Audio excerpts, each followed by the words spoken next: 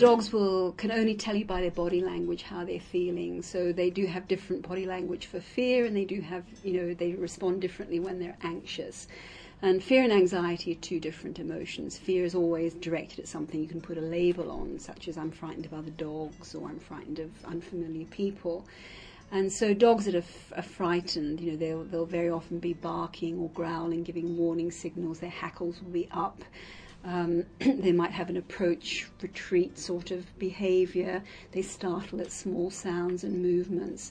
But anxiety is a different emotion in that they're anticipating things going wrong. And so it's a very debilitating emotion for them because it starts to generalize, it doesn't go away. So when they're anxious, they can do things, quite bizarre things like yawning and licking their lips, which most owners wouldn't really kind of realize as an anxious behavior. But when they're anxious, there's a lot of muscle tension, so they can stretch or yawn to relieve that tension. Or if they've got a lot of stress hormones, their mouth will get very dry as well, so they'll start to try and relieve that dryness with licking their lips or this kind of tongue flick. And as I say, not every time you see your dog yawning or stretching or licking its lips, but if it's in a situation that's within a context, that it is in an anxious situation, some of the things that you'll see would be those kind of behaviors. I actually have a question about mounting behavior. Because same-sex dogs, they would mount each other too. Yeah, mounting behavior is not necessarily sexual, and in fact it seldom is sexual.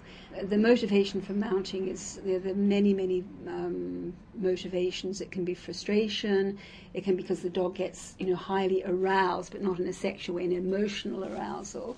It can be attention seeking. The dog learns that when it does that behavior, it gets a lot of attention from the owner. It can just be overexcitement. Lots of motivations for mounting behavior. But it can also be status related, where one dog will try and establish a higher status than the other dog that it mounts.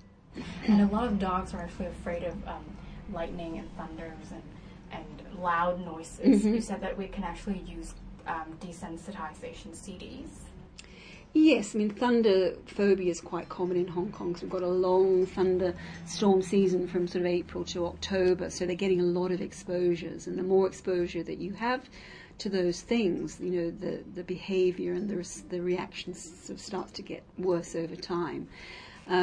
So, when all the thunder season's over, we can start a process of desensitization when we use CDs that have all those sounds on it, and we start to play them on a regular basis over a period of months when the dog's doing something fun, playing or eating, so that it starts to make a positive association with those sounds.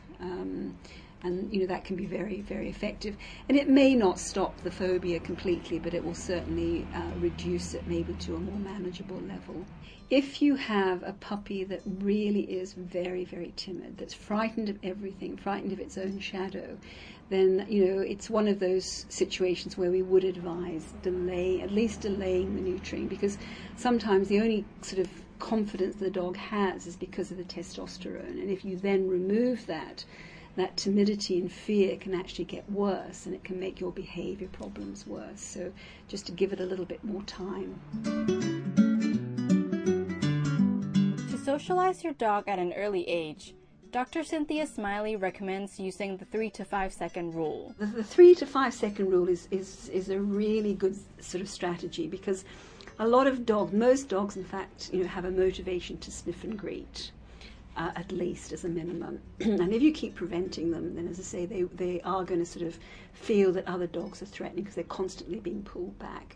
But if you want to, you should be introducing them for a sniff and greet, but only for 3 seconds, maximum 5.